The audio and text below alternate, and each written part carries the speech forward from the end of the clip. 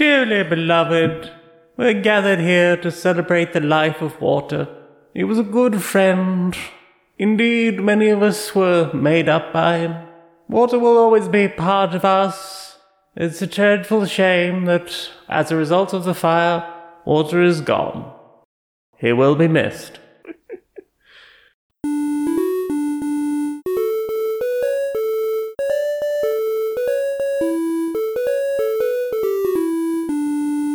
Greetings, strangers, queer and pleasant. I'm Laura Kate Magnetdale. And I'm not Jane Eris Magnetdale, and welcome to another episode of Queer and Pleasant Strangers. It's a podcast where two queer trans women, that's us, we're wifey types, we have a bit of a catch-up of media we've consumed in the week and do silly... It's over there. No, catch-up. Oh. We do silly voices and skits and just have a bit of a silly little catch-up about our weeks. We do. How are you doing? I'm way better now I don't have a camera up my nose. You had a camera up your nose today. Had a camera up the nose, and I only gagged twice. Well done. And only when they were like, make an ah sound. I was like, there's a camera in my throat. Don't make me change, like, the open or closedness of my, like, respiratory system now. I was fine with the E sound. As soon as they were like, do an ah, I was like, oh dear, oh dear. Oh no. I thought my gag reflex was fine, but Oh. apparently not. They didn't even give me any kind of anesthetic. They just lubed me up, and I was just like, this is going to be uncomfortable. Okay. Thanks. But apparently I have some great folds. Wow. Well, you know what else is great, maybe? Is it things that we've played? It might be things we've played this week. What do you played this week? We played a thing together. What did we play together? We played Apiary. Yeah, we did. It's a game about bees in space. It is. It's a little worker placement, but it's space bees. But they're worker bees. Yeah. So the idea is that the humanity has gone. We don't know what happened. Yeah, they are not on Earth anymore. One assumes they, buggered off of the planet in spaceships or whatever, but and the bees were the next species to rise to dominance. Yeah, we got sentient planet-ruling bees that learned how to make spaceships. Yeah, and they're flying around in space in their little colony ships and bringing life to other planets and looking for fiber and water and pollen. And eventually, hibernating, I guess, seems to be the point of the thing. As you say, it's a crunchy little worker placement game. Yes, so, like many worker placement games, there's a limit to how long you can spend doing your little engine building. Yes. And the limit here is all of your actions will eventually lead to your bees leveling up. Yes. And that will allow them to do more... Either, like, do an action more times, or do a higher level action, or sometimes get a bonus for being a high level for doing an action, and they're consistently being leveled up by things like, if you recall all of your bees so that you have, like, a fresh batch of workers, they'll all level up, and if you're already on a space and, there's no open spaces and someone wants to go there, they'll push your bee off and that'll level it up. Which is interesting for worker placement, because usually it's a case of, well, the space has been taken, therefore you can't have it. Yes. But in this, it's, you can have it, but you will be shortening the game, or just giving someone some sort of advantage. Yeah, you'll be powering up the other player's bee and giving them a worker back without them having to spend a turn doing the recall action. Yes. And that can be really valuable.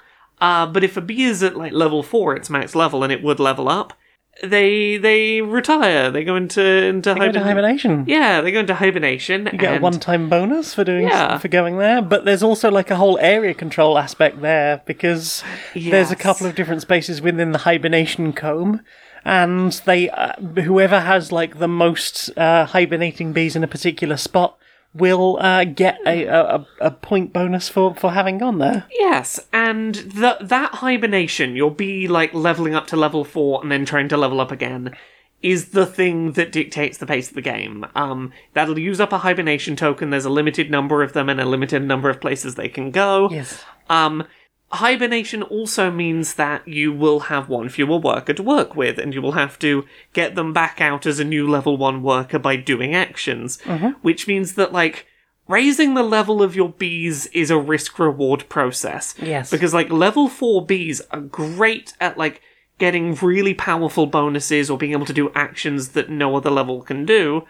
But by getting them up to level 4, you risk going back down in how many workers you have to work with. Yes, and you really don't want to have too many workers off the board at a time. Yes. Now, we played two games of this back-to-back, and the first game was very much there are a lot of different places on the board to go, and we're just sort of trying to understand it.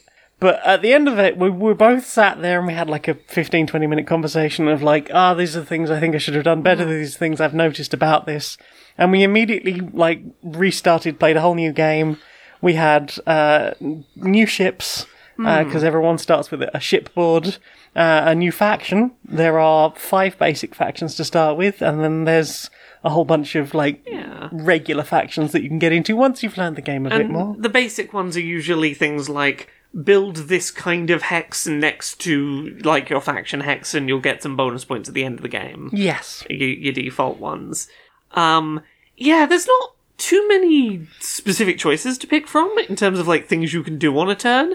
Yeah. It's not one of those like overwhelming worker placements where you've got like a dozen different things you could be doing. It's like there's a little board where you go around exploring space to gain resources. Yep. And every time you go to a new place, you'll be revealing a new planet if there isn't one there already, and potentially like saying this planet is known for having fiber, and if there's a little like dotted outline space, you can add a little fiber token to it. So you can sort of control what resources it's going to give you and later players. Yeah, and you will get whatever that is, whatever's shown on the tile, plus anything that you've added. Plus the token, any rewards for the token that you picked up during the explore. But if there's like more than one little dotted outline, the next person to go there can be like, I have also discovered, say, pollen or water on this planet. So that is sort of like one of your big ways of getting resources. You've got basically a store for 3 different types of hexes you can put on your ship. Yeah. And they come in like farm, which is a place to store resources, because any resources you get from that first place, you have to put somewhere on your ship, and like, you know, the farm will be like, this farm has spaces for pollen, and like, you got spaces to put things. But also, it's, when you do the recall action, when you're recalling your workers, all of those farms will have here is a like an income thing you can get when you have to do that action. Yeah. The second kind of hex you can get is when blank do blank, ongoing effects, which will be things like permanently reduce the cost of this type of tile, or anytime that you do the explore action, gain a free this resource. And the last one is one-time effects, where it's like you buy the hex, and it does a thing right now, and that's it done. Yes, but also they tend to be worth individual, like more points than any other hex. The farms aren't worth very much. Those single-use effects are worth a few more victory points. Yeah, well, there is another type of hex, but you have to go to a whole different spot for that. Oh yes, and you have to be a level 4. That's the carvings, which are generally like very high value point scorers. Yes, so carve is supposed to be the like your hive, I guess.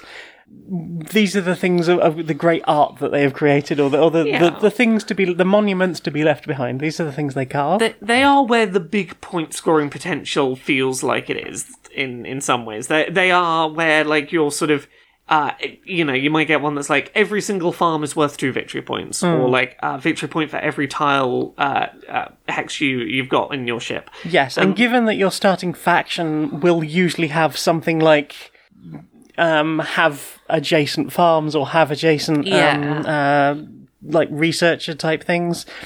Like if you can also get the carving that fits in with that, there is a potential for getting a huge combo there. There is a place you can go to swap resources for other resources. Yeah, be it cards or in types of basic resources of the water, fibre or pollen, or turning those into wax or honey. Yeah. But also dances. Because they're bees and they communicate by dancing. They do. So you can make... If you send a level 4 bee there, you can create a dance. Yes, which will... you will have some control of what thing you spend and what thing you create. Yes, so at the start of the game, you'll shuffle out some of these dance tiles, and they will be like a Mad Libs type thing of fill in the gap. Some of them will have like bits already printed on them, but some of them will be like the dance of blank and blank for blank. Yeah. So it's like you fill in, say you want to put like fibre and a victory point, and you'll get 1 queen's favour, for example. Yeah. You can sort of create your own like custom. I have excess of pollen and water in this game, and I'm finding it really hard to get wax. I'll make a dance that changes between those or something. Oh yes.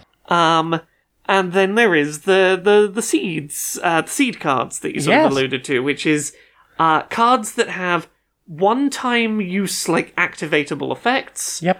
Or they can be planted on your board to be point-scoring victory conditions for the end of the game. Or you can toss them away for a regular resource. Yeah. There's quite a lot you can do with them.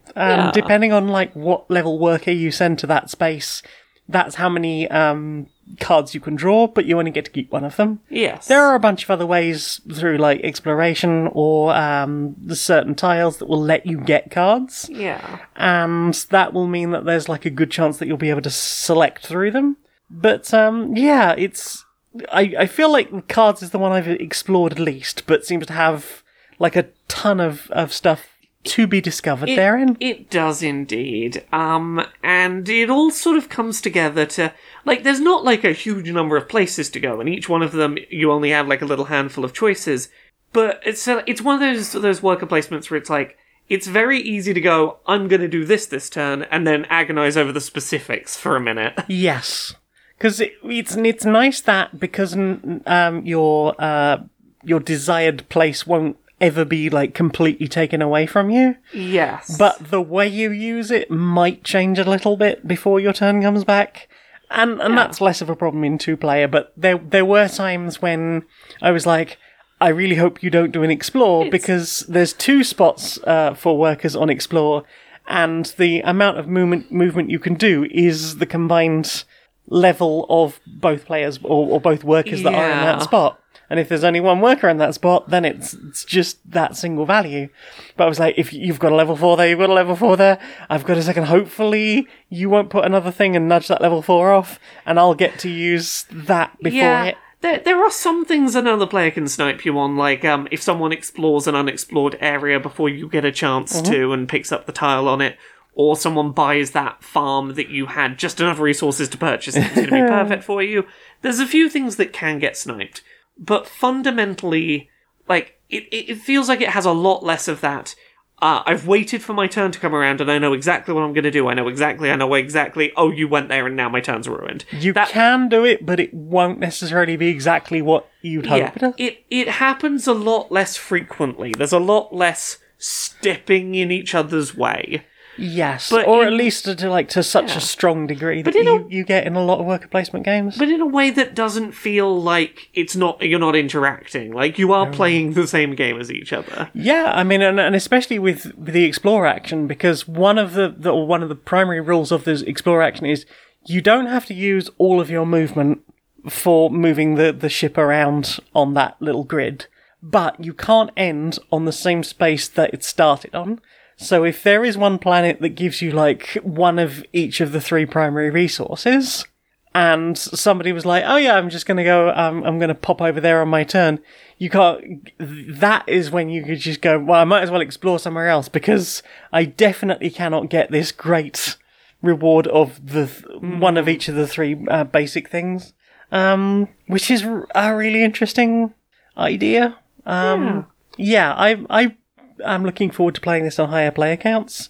It's done that thing like Tapestry, where you have a 2-sided board, and one side is for 1 to 3 players. Mm-hmm. So this is a Stonemaier Games production, and it has an Automa in it for single player. That looks fairly easy to run. I think it looks like not dissimilar to... not dissimilar to something like Tapestry. Again, Tapestry.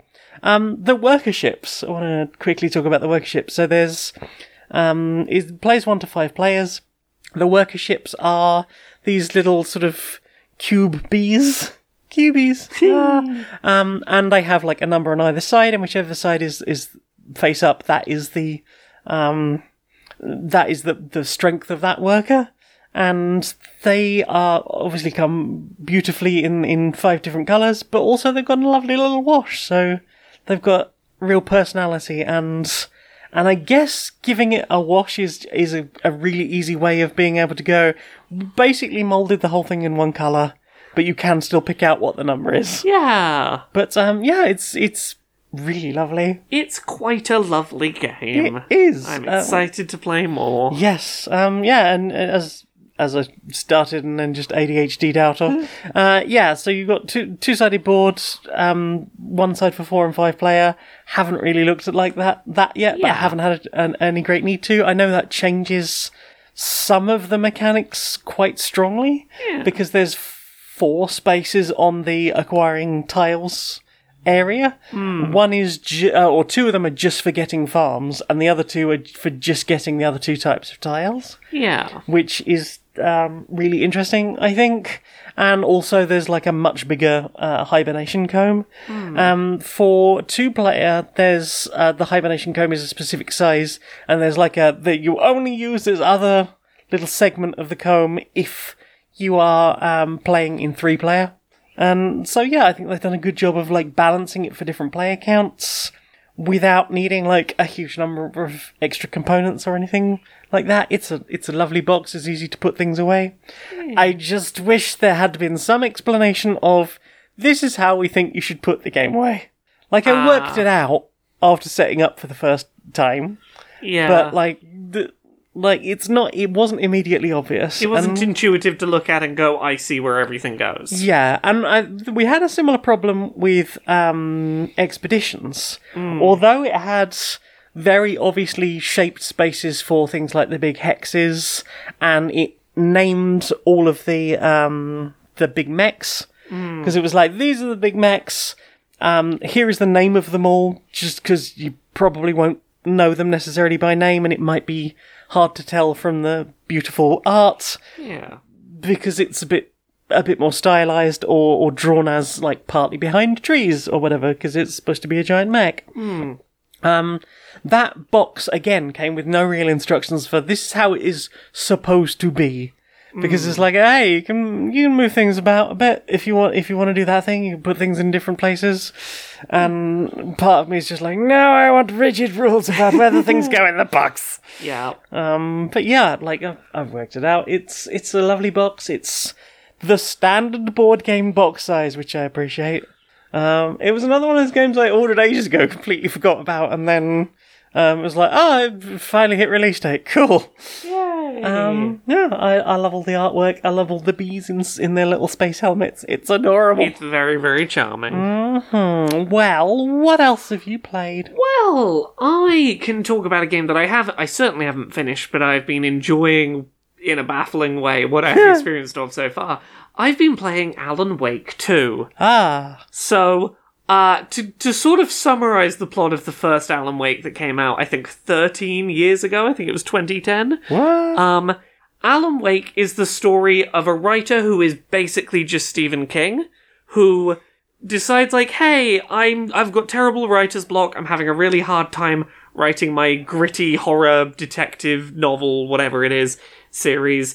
I'm just going to go... I'm going to Maine. I'm going to go to Maine because it's a Stephen King. I'm going to go there with my wife and just be in a cabin and not think about writing for a week. And his wife brings a typewriter and goes, hey, I know you said you didn't want to write, but maybe you want to write because we're somewhere else. And then she vanishes and he is suspected of kidnapping her. Long story short, this town is inhabited by an evil entity that is basically like, hey, are you having trouble creating? I can help you, I can be your muse, but I will imbue dark magic that will make your stories come to life. Ooh. And Alan Wake ends up in hell because he's a horror writer and the only compelling end to a story he can think of is a horror one, because that's how he is. Alan Wake 2, is fucking bonkers. Yes. I I'm not that far in, I'm maybe 4 or 5 hours in, but here is what I can, spoiler light, tell you about this game.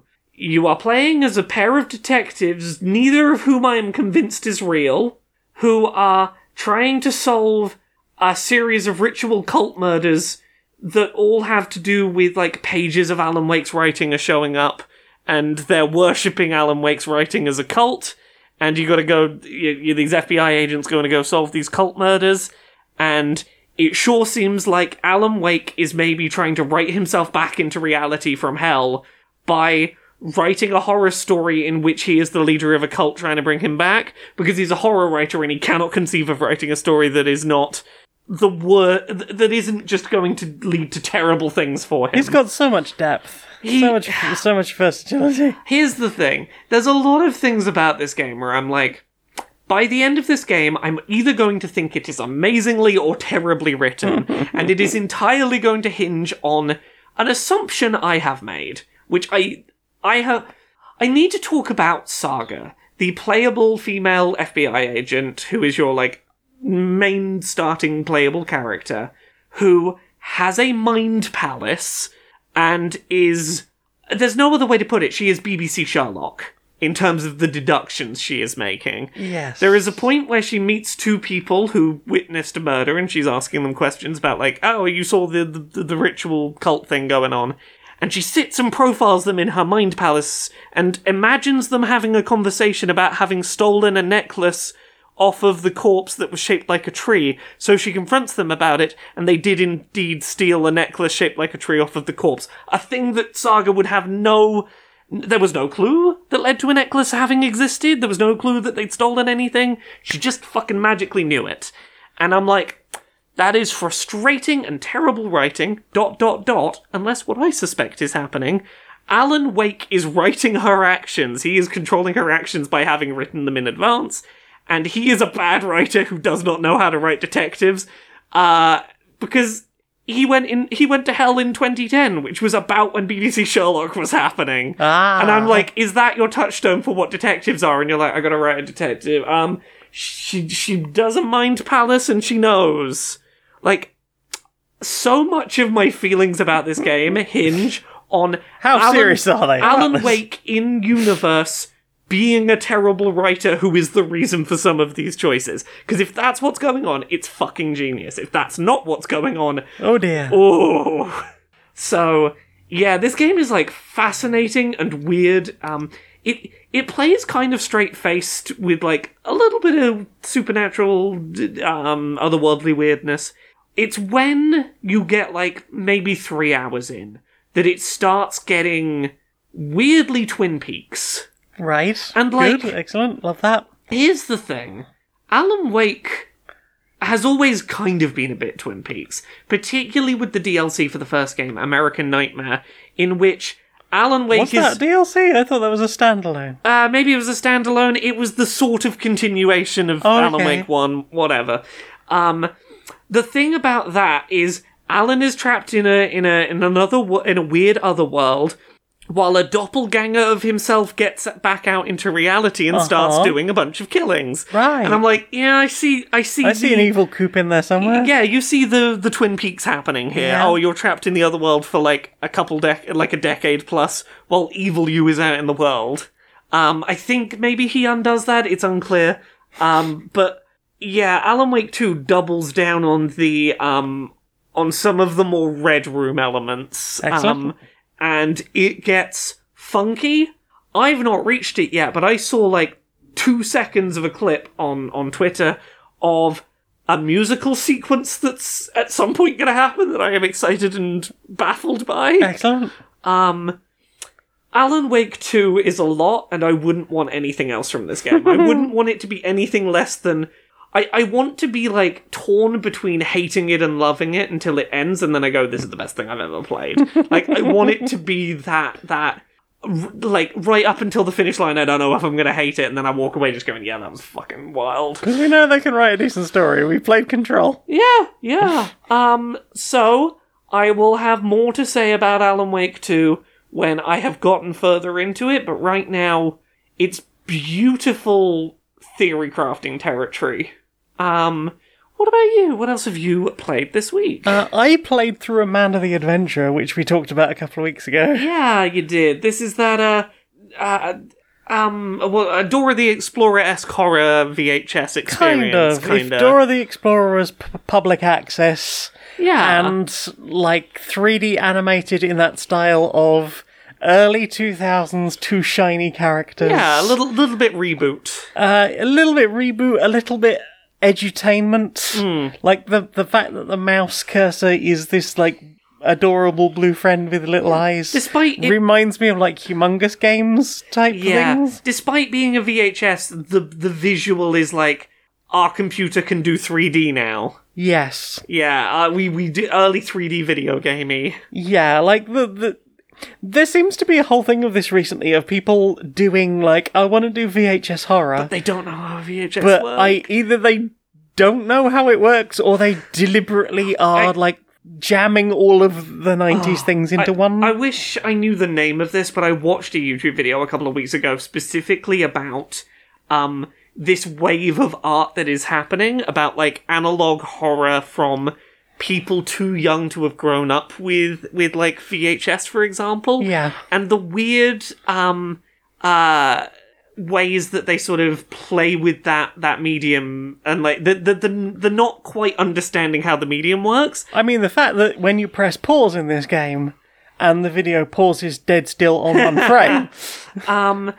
Yeah, because the thing is like, I don't have the name of the video here, so I'm not going to be able to like point to it. But the gist of it was certain early video game representations of VHS media have led to people mimicking what they saw in those video games, and like as their reference, not the original Yes. media format, and that has led to some interesting things propagating, Yes. which this definitely has a bit of. Yes, it really does. Now, it does horror interestingly. It does creepy really well. Yes. But also, like, there's a lot of, like, basic puzzle solving, and it is such basic puzzle solving that at several points I was massively overthinking things. Yeah. Like, one of the first puzzles is you watch a video and the characters are like, we're gonna make a pie.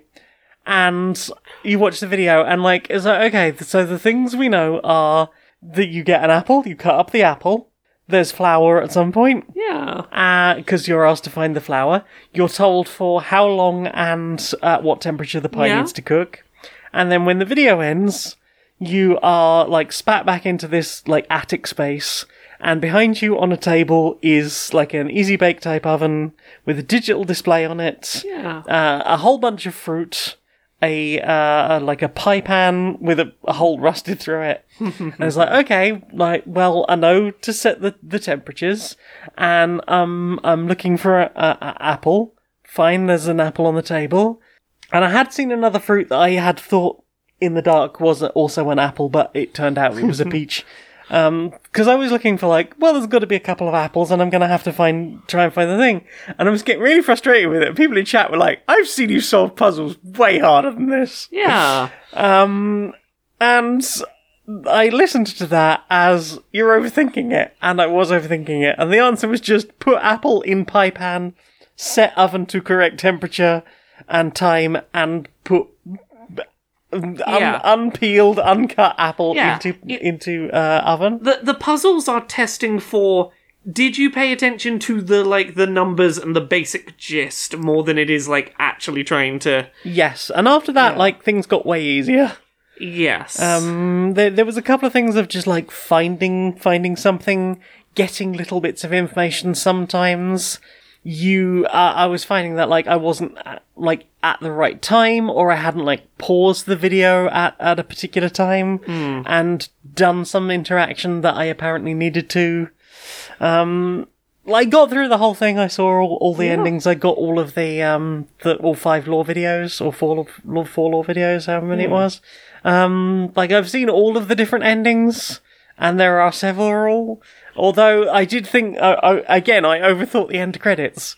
Yeah. Because there's a whole thing of, if you haven't seen all of the lore videos, you won't need to see all the credits because otherwise that will spoil things for you. Yeah. And at first I was like, there's like a cipher in the credits, and I was trying to get pictures of it, and then as I got more of the lore videos, I was like, the cipher's changing. Oh, no. Oh, it took me far too long to finally realise, no, all they were doing was hiding the information you haven't seen yet. But I get it, conventions of medium.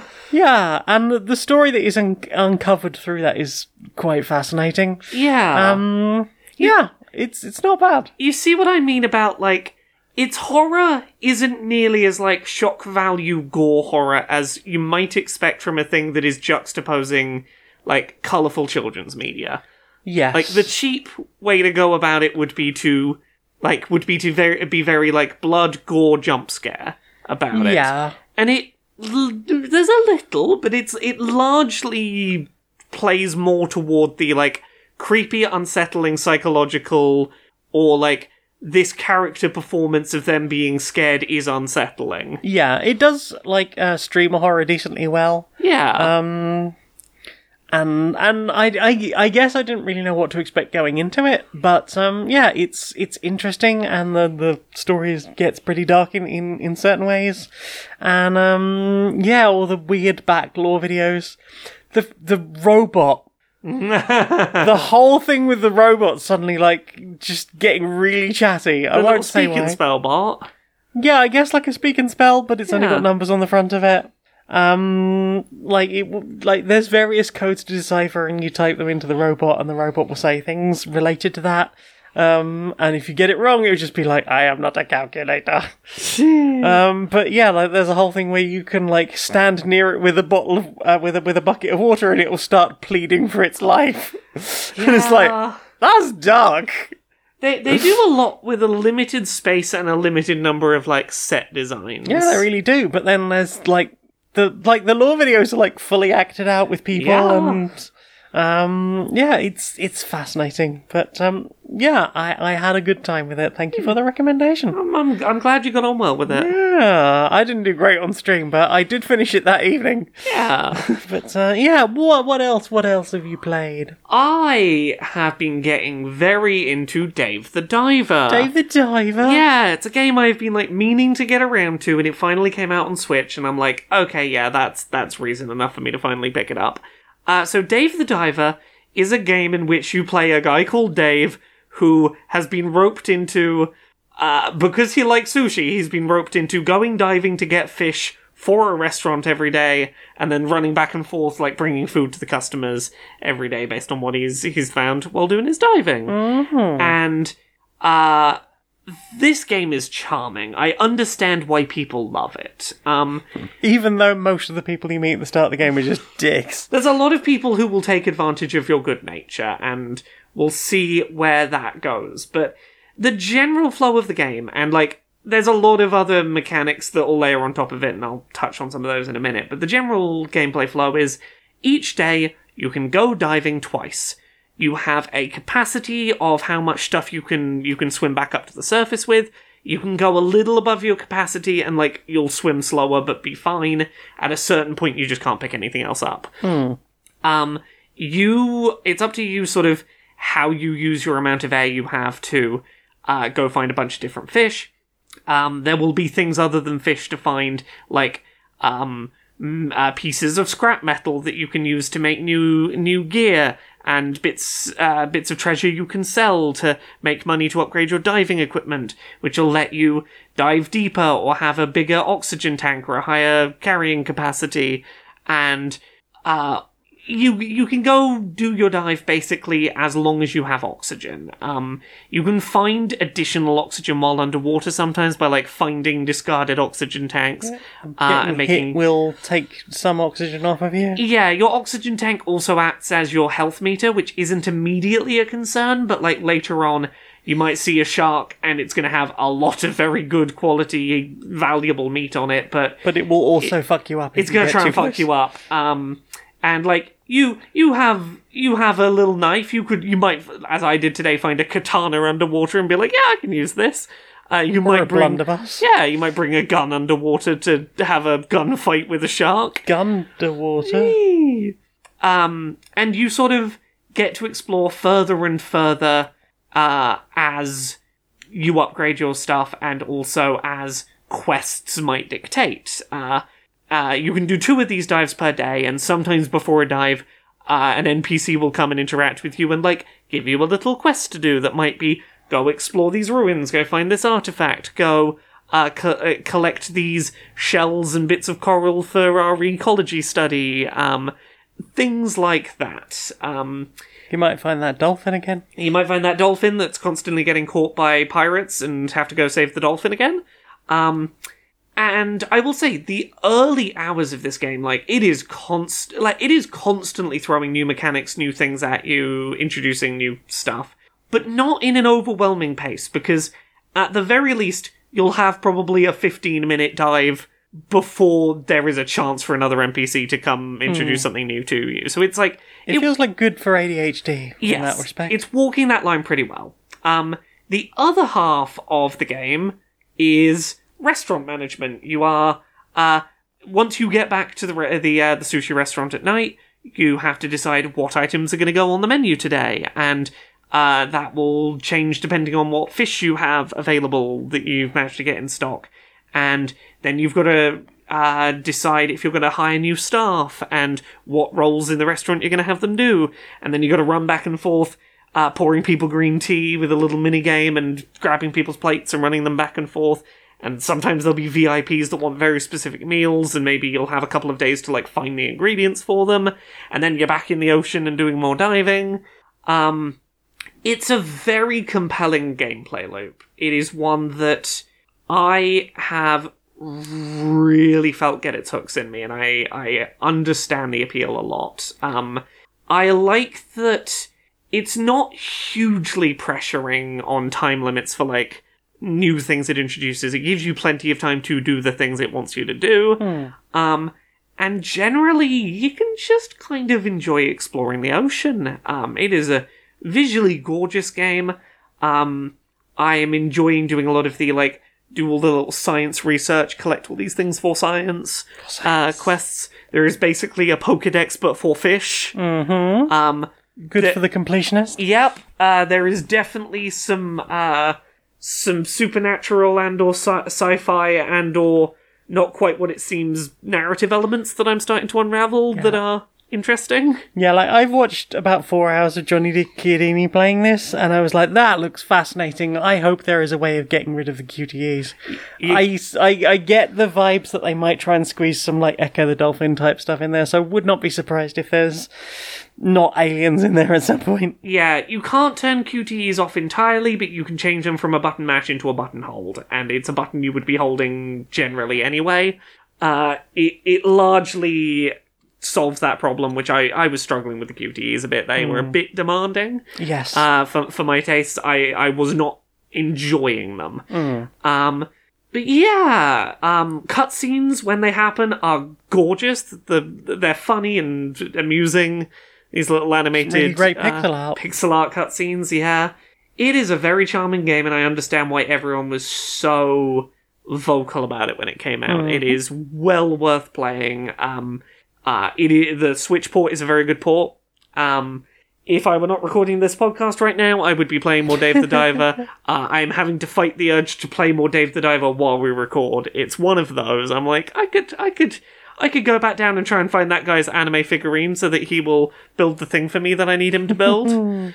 A shipping container sunk in the ocean and his anime figurine's down there somewhere. He will do a favour for me if I find his little figurine.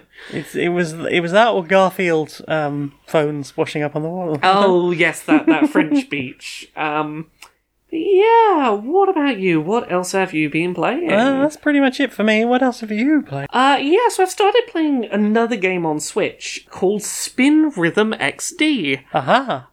Which is a game that I picked up. I think it's because Indie Alpaca was doing TikToks about it. It looked pretty neat. So it is a music rhythm game where you have... I'm trying to work out how to describe this in a way that will be understandable. You have almost like the top of a cylinder, and around it is a rotating band of alternating pink and blue segments. and notes will sort of come down this sort of pipe towards you, and you have to rotate your little segment of alternating pink and blue, so that, like, if a blue pip is coming down, the blue is in the right place that, like, the blue pip will hit the blue on your rotated ring. Same for pink. Sometimes there will be, like, spin this way or spin that way, and sometimes there will be notes that you have to press the button as well as have the right colour in the right place. And it is really satisfying. I don't know that I've played many good music rhythm games that are analog input focused.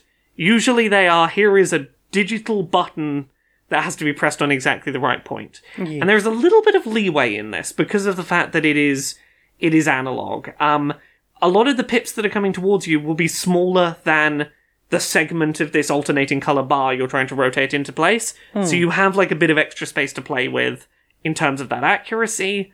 There's a lot of little touches about how this is made that I really like. One of which is, let's say I've been told to spin my little red and pink thing to the right, and then at the end of it, I'm going to start having some pink notes show up. If I press A when, like, the spinning should end and the first pink note should be hit, it'll automatically put my little alternating ring so that pink is in the position it needs to be for that hit note. So at the end of a spin, you press your button to, like, in time, and you know that the right colour is going to be exactly where you need it to be, and that makes it really easy to go from I am spinning out of control, like doing a spin, to I am exactly where I thought I'd be, and I can, like, start weaving between those notes. Yeah. It is very, very satisfying. I need to put more time into it. I put maybe like an hour into it today, but it is a very satisfying music rhythm game that doesn't really control like anything else I've played. It is nice that a game with analog input feels this easy to be precise with in this kind of setting, and I'm having a lot of fun with it. Yay. So that is, I think, everything I've played this week. Well, Time for this. Right. Welcome everyone. Welcome to this press conference. Now, I know why you're all here. Everyone's been asking us. Choco Corp, you pledged previously to stop bad practices within your chocolate making, and you have done nothing to make things better. And we hear you loud and clear. We here at Choco Corp very sincerely believe in making things better and making you not angry at us anymore so you keep buying chocolate. So, we've been doing our best to try really hard to think about making our chocolate more ethically.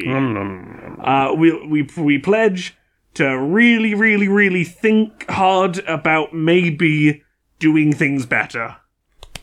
Now, thank you. There is one thing we would ask for in exchange for this new sort of sustainability and not, being terrible pledge that we have. And all that we ask, and we think this is a very minor thing, is because we want the chocolate regulating industry to give us 1 week notice, before any visits to check up on us. If you're going to go to, one of our cocoa growing farms and check whether we have, child workers or anything, or people are being underpaid, give us a week's notice. Not because we're covering anything up.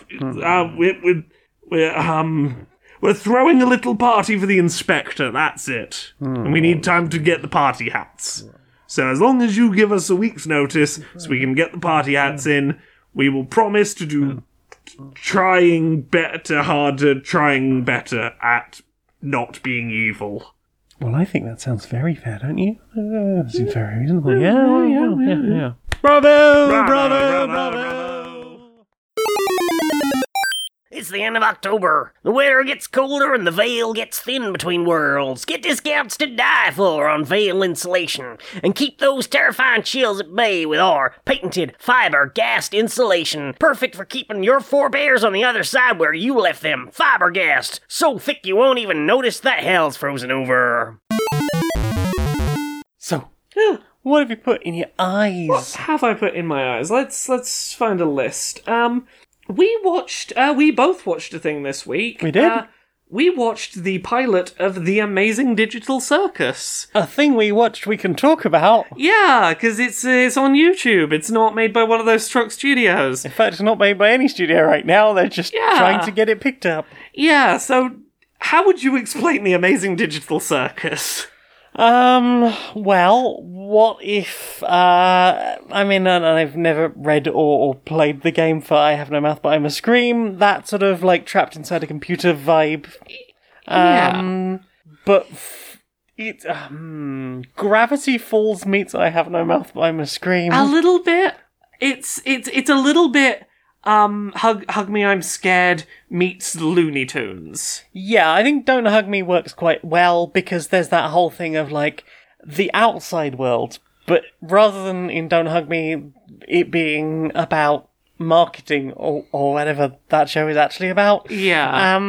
or growing up, there is like hey, I keep seeing fire exits and I will try to escape. But that escape is also just a weird, dingy, rundown office with an old computer that gives me real Stanley Parable vibes, but may also be in a weird recursion of itself that is also in something that the Ringmaster character keeps calling the Void. Yeah, it's a little bit Severance in vibe in places. Yeah, because everybody's lost their memories of their real lives. They don't know their own names. Yeah. So they're just, you have the avatar that you are given now that you live inside this computer. yeah, so the gist, as best it is summed up at the start, is our main character, who does not remember her name, but she's now going by Pomni, put on a headset at a computer somewhere, and now she is trapped in a world that is it's basically like a 90s edutainment game set in a circus is sort of the vibe. It's like we have the circus tent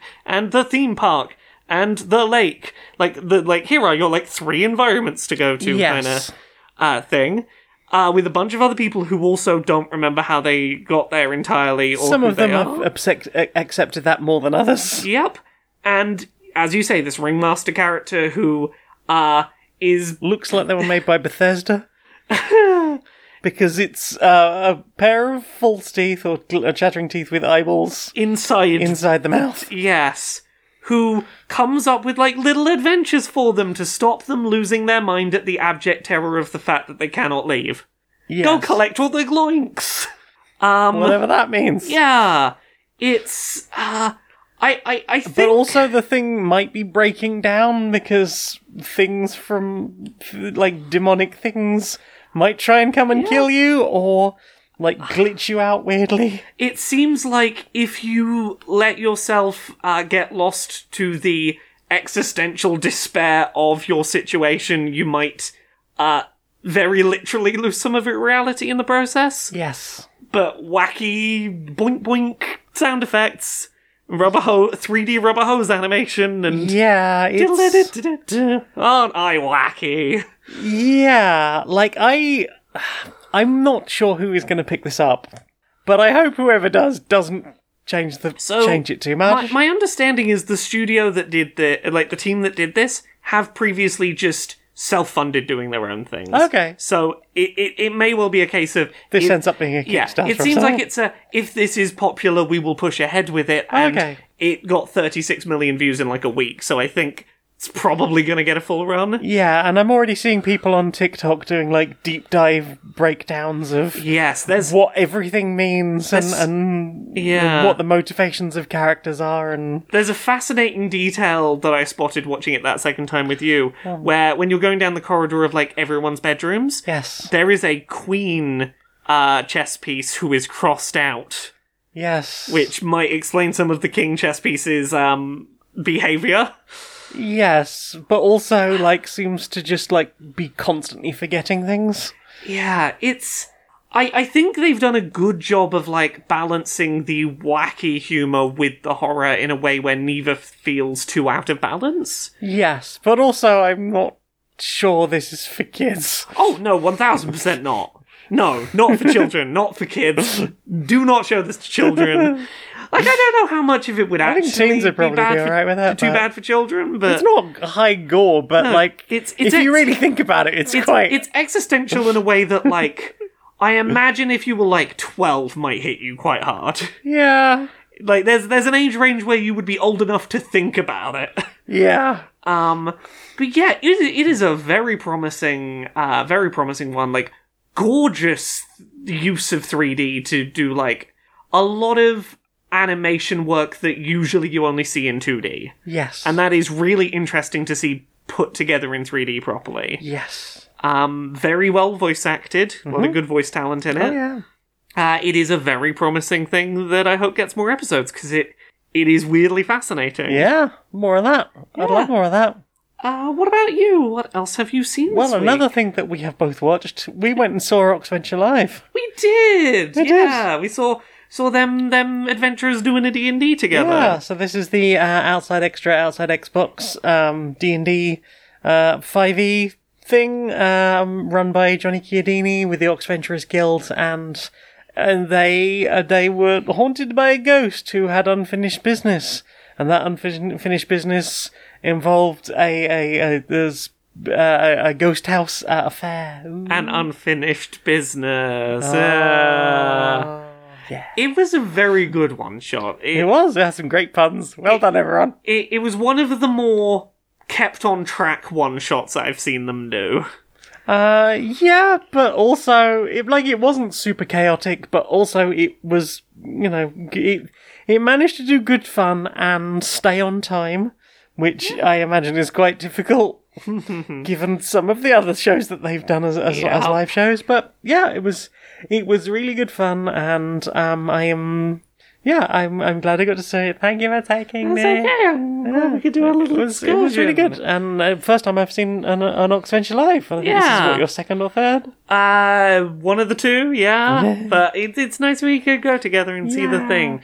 And if you've not watched any Oxventures, it's a good actual play series as well, worth watching. And they have like a whole separate YouTube from it now. So if you're not interested in the video game stuff, but you want to listen to some very silly people who at the start of this really don't know how to play D&D, and some of whom still don't really know how to play D&D. Don't worry about it. To the fact that is one good is like a running joke for that show. Yeah. Need you roll me for it?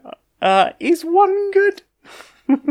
It's not good. Is it not good? No. Oh no. Peril. It was a really good show, a really good time, and I would recommend, and I hope there is a VOD of it at some point. I'm sure there probably will be. What about you? What have you watched? I watched a thing on YouTube, The Great Amazon Heist.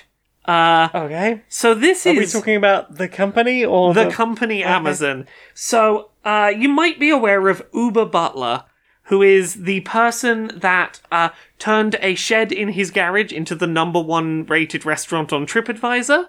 Right. Was the thing he did at one point. Yes, I do remember you telling me about this. Yes, he does stunts that usually are poking fun at, like, corporations and their lack of, like, oversight for things like their algorithms, and corporate bullshit. And in this, he decides, I'm gonna go and try and find some evidence of Amazon being bullshit. And this becomes a whole big thing with multiple aspects to it, one of which got more media coverage than the others, but I'll go through them in sort of the order they happen in the documentary. He manages to get himself hired at Amazon. It's only like a day before he's rumbled with his his hidden camera that he's doing undercover recording. Right. He manages to get that through the security scanner by claiming to have a screw in one of his testicles. It's a medical condition.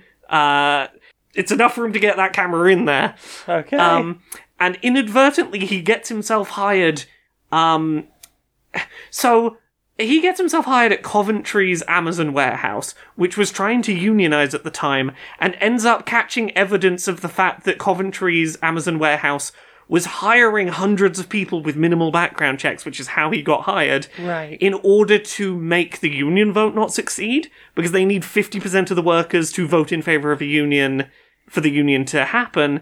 So they hired hundreds of extra people so that the threshold the union would need to reach like, there would be more people they'd need to reach the 50% threshold. So he catches evidence of, like, you know, people in poor working conditions, like, you know, that sort of thing. But also, like, catches evidence of union busting. Then, he starts a scheme to collect bottles of Amazon driver piss from the road outside of the Amazon warehouse.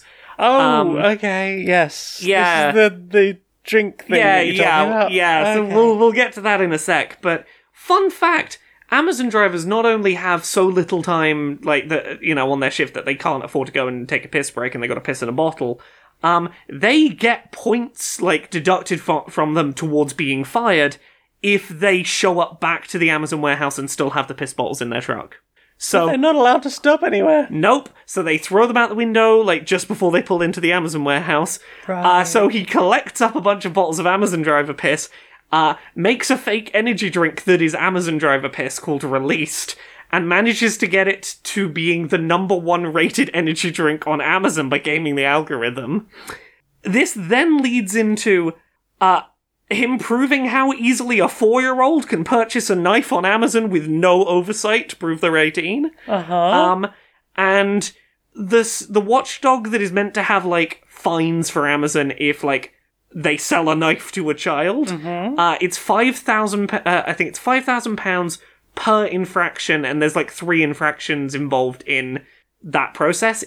They were allowed to purchase the knife without being age verified. It was transported with no age check, and it was put through the letterbox with no age check. Oh, geez. So one, knife purchased by a child that successfully gets through the door without an age check is maybe a £15,000 fine. Wow. So he sat with his 4-year-old and 6-year-old niece and an Alexa, and got the 4-year-old to read out phrases and order as many different knives as possible through the post that did not get age checked. In order to try and rack up huge amounts of fines for Amazon. They can go, this 4 and 6-year-old successfully purchased this many knives of different kinds. And then leads into a tax avoidance scam in which he orders a bunch of, like, the stuff used for filling potholes off of Amazon, fills a bunch of potholes, sends them back boxes of sand that weigh the same amount because of their automated, like, refund process that's just looking for the parcel to be the right weight. Oh. Which is, a bit of fraud. But, I mean, I've definitely heard about people saying, like, oh, I ordered X and I got yeah. something completely different. So he's like, hey, I'm doing this because they don't pay taxes. But how will I avoid getting sued for fraud? Well, they don't pay taxes because they have a shell corporation they do everything through. Well, what if I buy these bags of material to fill the potholes through a shell company? I didn't buy them. The Shell Corporation in the Cayman Islands did, and they were the ones who returned you sand. So, potholes got filled. Thanks, Amazon. Pay your fucking taxes. Don't use shell corporations to get out of legal responsibility. I mean, if they're not going to pay taxes, Yeah, right. but they do want to use all of the roads and shit. Right. It is an hour of one man finding every way he can to embarrass and fuck over Amazon, and Excellent. financially and reputationally cause them damage, and I am very here for it. It's well worth a watch. What about you? What have you watched this week? Well, I think that was there's not been a lot, I don't think. Yeah. Watching has not been a big thing for me. That, in fact, is all of my watchings. It might be all of mine that I can talk about as well. Yeah, that's everything I can talk about that I watched. Well then. Time for this. Hey, Laura. Yes? We've got a new sponsor. Who's our new sponsor? Well, do you... okay, when there is a new thing, Yeah. are you like, ooh, a new thing? Sometimes. I'm gonna have I to do get the crave new thing. novelty. Novel. It's novel. I could get that. It's new. It's That will got... give me like 2 seconds of dopamine. It's new. It's got features. I could impulse buy something new. Some features that are new. Features? It's got those. It's top of its class in its product category. What is it? This week's sponsor is Product. Product. Get it? Product is new and has features. Yeah. Get product today. Yep. Well, it is new and it does have features. I'm sold. Yeah, some of the features are even new, apparently. Ooh. Inside the boardroom of Supremacy Software. Hi. Hi. So, I needed some brainstorming. Sure. So, we acquired the team at Springy, Right, the yeah. folks that make that online Yeah. live service shooter thing. Yeah. And we acquired them it's a couple of days off a year. It's going to be a year in a few days. Right. And as part of the acquisition, we did promise that staff that stayed on, through the acquisition and stayed for a year would get some shares in the developer. Right. So we have to fire them immediately. Well, yes. Look, the basic answer is we got to fire them immediately so they don't get the stock, because we get the stock if they, for any reason Yeah. aren't working there. Yeah. But firing them right before they would get stock is a bad move if anyone finds out. So Right. I need to brainstorm with you. How can we try and get some of them to leave of their own accord so that we don't have to do so many firings? So obviously, for us. Okay. Can we crunch them into absolute, just to the point that they just give up and go? We've been doing that already and they haven't given up yet. Right. Could we have one of our corporate retreats? We'll go paintballing or something. We can certainly do that, but if we happen to lose any of them in the woods, we won't be able to get them back to do the firing paperwork. But if they disappear... we need to, conclusively have them not work for us. Right, So, right. I've been working on an idea. I don't know what you think of this. Right. What if we create a completely identical company Right. that is, in all but name, the exact same company? Right. It's the exact same company, but if you choose to move from, Springy to Springy 2, you get, one extra can of, fizzy drink from the vending machine every year. You get an extra Crimson Method per year if Yeah. you go and work for Springy with an IE instead of Oh, with yeah, a rather Y. than a Y. Perfect. And then, by no longer working at Springy with a Y, they, don't get the stock anymore.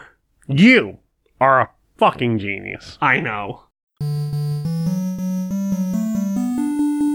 So, what went in your ears? What you listened to? Well, do we want to talk about the thing we listened to immediately before recording first? Sure.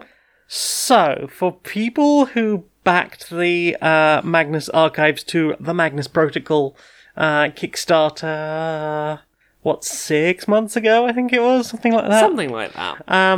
Anyone who backed it above a certain level today received access to a preview version of a pilot episode. Yeah. They are they haven't finished all the soundscaping on it. There is sound in it, but it is apparently not the final version. Yeah. And there has been at least one cast member who will not be in the final version that they're going to re-record all the lines for. But apart from that, the story of that episode is complete, and we now know what to expect from the Magnus Protocol to some degree. To some degree, I understand conceptually where and when this exists in relation to the Magnus Archives. Maybe. Kind of. At least, there is at least one reference point of the Magnus Archives here, this here. Yes, but also that doesn't tie with the Magnus Archives. It doesn't seem to, and I'm curious. Well, maybe. There's lots of, wider Magnus lore that was never really discussed. Yeah. There's stuff in the Magnus Archives that talks about, obviously you have Jonathan Sims, head archivist of the Magnus Archives London, but then you have all that stuff in Season 4, I think it is, where he goes to America and China and talks to, the equivalent in those places. Yeah. And there seems to be, just places in other parts of the world that are recording similar stuff to the Magnus Archives. Yes. And, this is way more office drama than the first few episodes of the Magnus Archives ever had. Yeah, because we've talked about the Magnus Archives before. The structure of that show when it starts is largely self-contained seeming. horror story of the week. Yes. And there's a framing device, but it's like largely there to get you to, here is the horror story of the week. Yeah, it's the best we get in the first episode is, oh, my predecessor is a fucking liability, and I have been left with all this mess. I have to record it onto analog tape. I am a man who must read a story. I will read the story. I will read the story, but also, oh, the mess in here. Yes. And that expands quite dramatically over the course of 5 seasons. This first sort of pilot, this first episode for the Magnus Protocol definitely has a little bit of, we're going to read a little horror story. Yes. But it's doing a lot more outside of that, and I don't know how much of that is just they're trying to set up a lot of characters. Yes. And a whole different world. Yes, we're trying to establish, like, hey, you know we can do horror, we're gonna do horror, let's use this first one to reassure you there's new characters, this exists probably in the same world as the Magnus Archives, and sort of hint at the world that might tie them together, maybe. Yes, maybe. It's, there are a lot of questions. Yeah. It seems to be doing a lot of groundwork setting, but there's enough of a tease in there for me to think there will probably be episodes that are more, here is a horror story. Yes, so here we are at the end of October, and I believe sometime at the beginning of January, we are starting the first season of 4, I think it is. And there's that, like, they're saying it's ready to go weekly episodes from January. So, exciting. Yeah. Don't really know what to expect. I'm fascinated by what any of this means. Yeah, whether it is more Magnus Archives or whether it is something different, I trust these creators and I'm excited to give it a shot and see what it be. It certainly is doing creepy reasonably well. Yeah. But, obviously, only first episode, only a pilot of the first episode. I'm excited. I'm excited to hear more. Obviously, don't want to talk too much in the way of details just yet.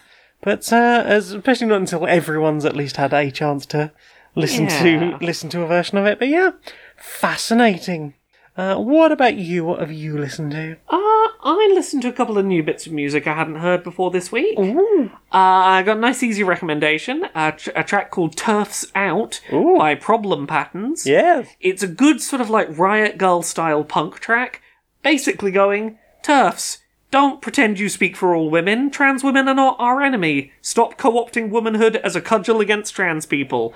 It's good, like, solidarity punk. And I am here for it. It's very good. Go check it out. It deserves to be more heard than it is. It's great. Tired comedians trying to stay relevant. Listen to that old hag we used to adore when he sang "The Joke Isn't Funny Anymore." Yeah. I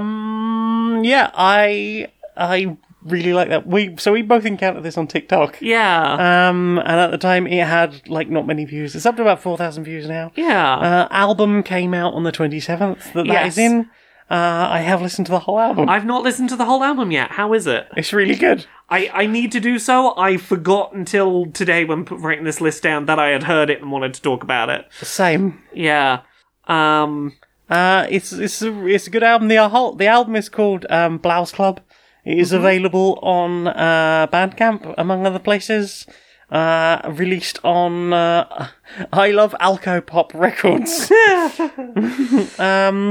Yeah, they are 4 people from Dublin who are doing great punk stuff. Poverty Tourist is about, it's basically common people. Yeah. With a title like that, it had to be. Pity Bra is sort of making reference to going to see a punk band and someone throwing underwear at the stage and being like, hey, how come no one throws underwear at me anymore? Because I'm not like the younger acts, and someone like offers to throw a bra, and the song is called Pity Bra. I don't need your pity bra. I think they're playing in London next month, and if that is the case, and I go to see them, I might have to bring a bra just to throw during Pity Bra. They don't need your pity, bro. Are you sure? Here it is. Lesbo 3000 Wonderful. is about, like, the chorus is, call me a dyke, it's a badge of honor, call me a dyke, I'll wear it with pride. Hell yeah. And the opening is about, like, just, hey, we get fetishized Yeah. as lesbians, but you can fuck off with that shit, because we don't exist because of you. In fact, there is quite a lot in this album of, we don't exist because of you, because of how you want to fetishize us. Yeah. Or, and there's, I can't remember which track it is. There is a track about, we're not just somebody's sister or mother or daughter or whatever. We are people in our own right. So, fuck you. And the other one I wanted to talk about was Who Do We Not Save, which is about being angry about check on your friends, they say, check on your friends, but what do you do when you can't do enough to help them? We pass the load between us until we self-destruct. We have to bear a system that doesn't care for us. Fuck yeah, I need to listen to this whole album. This whole album is really good. I am so thankful to have found this video that had like 200 views on it and been like, fuck yeah, they're great. Yeah, suggested price on Bandcamp is £8 for the whole album, or you can buy individual tracks for £1 or more. I'm buying that album. I would. And I think for now, at least, Bandcamp is still one of the few places that gives the artist most of the money. For the time being. For now. That's it's real good. Give it a listen. I listened to another track that led me down like an interesting rabbit hole. Okay. I listened to a track called Dark Thought by James Blunt. Uh-huh. This is a new James Blunt song that was released 4 days ago at the time of recording. Uh-huh. Not an artist I've listened to probably since You Are Beautiful or, and the sound profile of this is a James Blunt song, but I want to talk about the story that leads to this song happening, because it is a well-written song for the thing it is being. Right. So, I had no idea. James Blunt lived with Carrie Fisher basically since 2002. Okay. They lived together for the better part of, 15 years. Huh. James Blunt, considered Carrie Fisher his best friend. They were very, very close. And he's been trying to write a song in her memory since she died, but he's found that very difficult for a few reasons. I mean, she's a big personality, I can see it. Well, she's a big personality, but specifically, there is a lot of, he will admit, very complicated feelings tied up in her death for him. Because Carrie Fisher's sister blames James Blunt for Carrie Fisher's death. The reason why is Carrie Fisher was using drugs.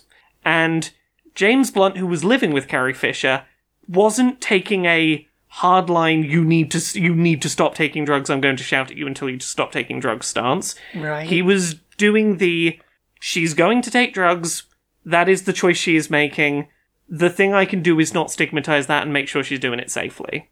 She died, likely in part because of drugs she had taken. And understandably, that led to a lot of James Blunt being like, if I had taken a different approach, if I'd done something different, would she be alive today? Is it my fault she died? Her sister sure seems to think so. I lost my best friend, and I have to worry about whether, in trying to be there for her, I failed to save her. It is a fucking heavy topic. Yeah. And it is a song about that, tied in with the first time he went back and drove past the house they used to live in after she died, and it was up for sale and was being remodeled, and the feeling he had was knowing that, the walls she used to have are probably being painted over, the things that made this where she lived are not going to be what this house is anymore, felt like losing her over again. And it is a song about trying to say goodbye to someone that you don't know if you could have done more to realize how bad a situation they were in, or if you could have done something differently that would have led to them still being here. Yeah. So that is why I say the context is obviously really important to it. It is a really fucking gut wrench of a track, in that it is it is a beautiful love letter to a person who clearly meant a lot, and I don't have the answers on if I could have done anything any differently, but I miss the hell out of you, and I have to live with knowing you're not here anymore. It is a very well-written track, and one that is surprisingly open about complex feelings, that is not trying to go, Carrie Fisher's sister's entirely wrong for, for blaming me. It's I have to wrestle with that question. And as much as I think I did the right thing, because, the way he seems to approach it is, if I had taken that hardline stance, she'd have kept doing drugs, she'd have not told me about it, she'd have been more secretive about it. And potentially ended up taking more dangerous drugs as a result, because you cannot guarantee. I have to believe I did the right thing, but I have to live with the uncertainty of that. It is a very interesting, if heavy, song, and one that is, well worth a listen. It is a very interesting piece of art. So yeah, that is James Blunt, Dark Thought. That is quite a piece of music I listened to today. Have you listened to anything else this week? No, that's it. That's it for me as well. Well then. Time for this. Submitted for the approval of the Scary Story Society. This is the story of the terrifying ghost. It turned out that there was a ghost because someone had died and it was very spooky and ooh. But then the ghost came and it was haunting a small child who was about the age of one of us here, and it looked a bit like one of us here if this was ever to be rebroadcast in the visual media. Oh. And that's when, I'm gonna break your frickin' legs! Mickey Mouse! What are you doing here? I'm here to break your legs. I have bought all of the stories. Disney owns all of the stories now. Surely not all of the stories. That's right, all of the stories. We got all of them now. Well, this was a new one we made up. Yeah, exactly. We own all of them in perpetuity, including all the new ones. We own the very concept of stories now. Disney's all powerful. That's right. This is the real horror of Halloween. Now, where's those leggies? Yay! Oh no, corporate consolidation. Have you had enough of expensive, fizzy drinks that are just really bad for you? I guess. Try the Smelly Bot. It's the only water bottle with a smelly pod that makes it like you're drinking more than water. So your brain is a fool, because your brain is a fool and we'll make your brain pay money. That's right. It's about $15 a minute for a single-use plastic smelly pod. But it's not just any water bottle. Oh no, it's a Smelly Bot. Get yours today and start catching a whiff of your Smelly Bot with Smelly Bot. Smelly Bots. It's not just water. I'd rather not. Smell the bot. Smell the bots. Smell the bot. Do you know what I want to see more of? What do you want to see more of? Brochure Justice Warriors. Brochure Justice Warriors? Yeah. All right, Larry. All right, Barry. How you doing? I have had an invasive procedure. That's not fun. Honestly, my throat is a bit wrecked, so I might That's keep all right. today's talk. We'll keep our chat quick and have a cup of tea on for you. Yeah, I mean, you might have to get the kettle on. You know. How you doing, mate? You all right? I've been all right this week. I've just been watching the annual Halloween fear-mongering routine pop up. Well, we're talking about the paganism. Oh, no, not that one. That has been happening, obviously. Yeah. Have you seen any of this Jesus wing that was allegedly being... No, but I am not surprised to see Jesus wing be a thing. That does not surprise me knowing churches. I'm, of course, talking about the annual tradition of, people everywhere are putting drugs in the sweets to drug your kids. Right, There's LSD in the Mars bars. Oh, I'd love a little Mars bar full of LSD. There's cocaine in the Skittles. Oh, my, I might give those a miss. Are you sure it's not just the sugar? Yeah. Look, this happens every year, and You know, it's easy to joke about it and to go, no one's giving away their drugs for free. Why would they do that? They're not cheap. You No, know. The one I always remember seeing, back when I was a kid was, they're putting ecstasy pills in the sweets. Don't get any individual sweets if you're out trick or treating because, it's probably MDMA and it'll kill you. And the press was wild about MDMA at the time anyway. Yeah. So no one is putting a £10 a pill in some kid's bag. Well, there's the obvious things of A, if someone has drugs, they're gonna consume the drugs, not give them away. Yeah. B, drugs are expensive; they ain't giving them away. Yeah. Anyone who has drugs will probably be too high and paranoid to open the door to a bunch of vampires. No one wants to give a kid drugs and then the kid eats the sweets that are drugs and then gets very ill and goes, "That's the house that gave me that weird sweet," and now you're arrested for giving kids drugs. No one's doing that. And you have a reputation as the one who drugged made the that kids. child sleep for several hours. Yeah. But that being said, it's easy to talk about these points. I think it is worth knowing, the thing that sometimes gets left out of this annual discussion is why this happens. Part of it is news media loves to have a thing to fearmonger about. But part of it is very, very deliberate. A lot of it is to do with police forces wanting an excuse to drum up fear about drugs to get more funding. You see this a lot in America with the rainbow fentanyl scare from a couple of years ago. I remember hearing about that. They're putting food colouring in the fentanyl to put it in your kids' Halloween sweets. And everyone Which is weird because America has a lot of places where, at least cannabis is reasonably legal. So, and we do have adult versions of Sour Patch Kids and so forth these days. I mean, there is that too, but you see a lot of these, when this comes up in America, the story is accompanied by a local police chief that is we need more support to fight the war on drugs to save the kids from Halloween drugs. Oh, right. And, a big part of this is, if you scaremonger about kids getting given drugs at Halloween, it's a good excuse for you to remind people we should be allowed to go after the drugs. See, in America, I'd assumed a decent chunk of it was probably racism. Because I have heard, about, my kids went to the Mexican family down the street and they were given, is it tamarind lollies? Oh, yeah. This is quite popular in South America or Mexico and below. And as a result, if you happen to be, from a different part of America originally or have family from different places, you are getting sweets that perhaps... if you are a white person from the whitest place of whiteness and you have never experienced anything outside of a Mars bar or M&M's, then, you are, what's this? It wasn't even properly wrapped. Oh, the terror. Yeah. And it's all, it is all ultimately fear-mongering with whatever your purpose happens to be, whether it's get views on your news or scare about a group or get more money in the police's hands. And, no one's giving away drugs to kids, but also be aware of the reason why we hear this every year. Thank you for educating me, mate.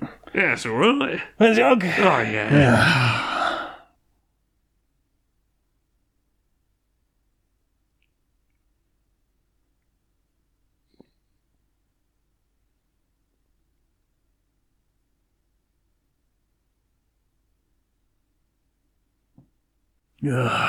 Good on, mate. Good on.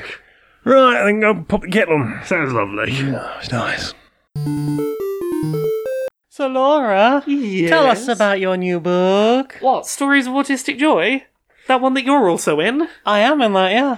It's an anthology of stories from autistic people around the world talking about joy and what forms it takes for them that might be unique to them as autistic people. Go check it out. It's out now. End of this month, I think 28th of November. I would have to double check that, but end of November, Gender Euphoria is coming out as an audiobook. Hell yeah. I Who's went- that read by? That's read by me. I sat in a little studio for 3 days and read a book. Occasionally voices came through the thing. Oh, you flubbed a pronunciation, or say that line again. and then words are going to happen. So Yeah. look forward to that in end of November. And they did a nice job making the cover of the book into the cover of a CD style. Yeah, they took a rectangle and made it a square quite effectively. Yeah. So yeah, other than that, Laura K. Buzz pretty much everywhere. Just search Laura K. Buzz, you'll find me on all the things. What about you? Well, I don't have the unified branding, so I have a link tree to act as a crutch for that. It's linktree.ee/Janiac, JANEIAC. You can find Twitch, YouTube, or all of the things, my Mastodon. You can find the t-shirts I design, the music I make, and this very podcast. Yeah, I think that's all of the important things. Oh, patreon.com/StoneMonkeyRadio. For as little as $1 a month, you can help me justify terrible life choices and a lack of sleep. Yeah. Laura, will you sing us out, please, darling? Until next time, be a stranger.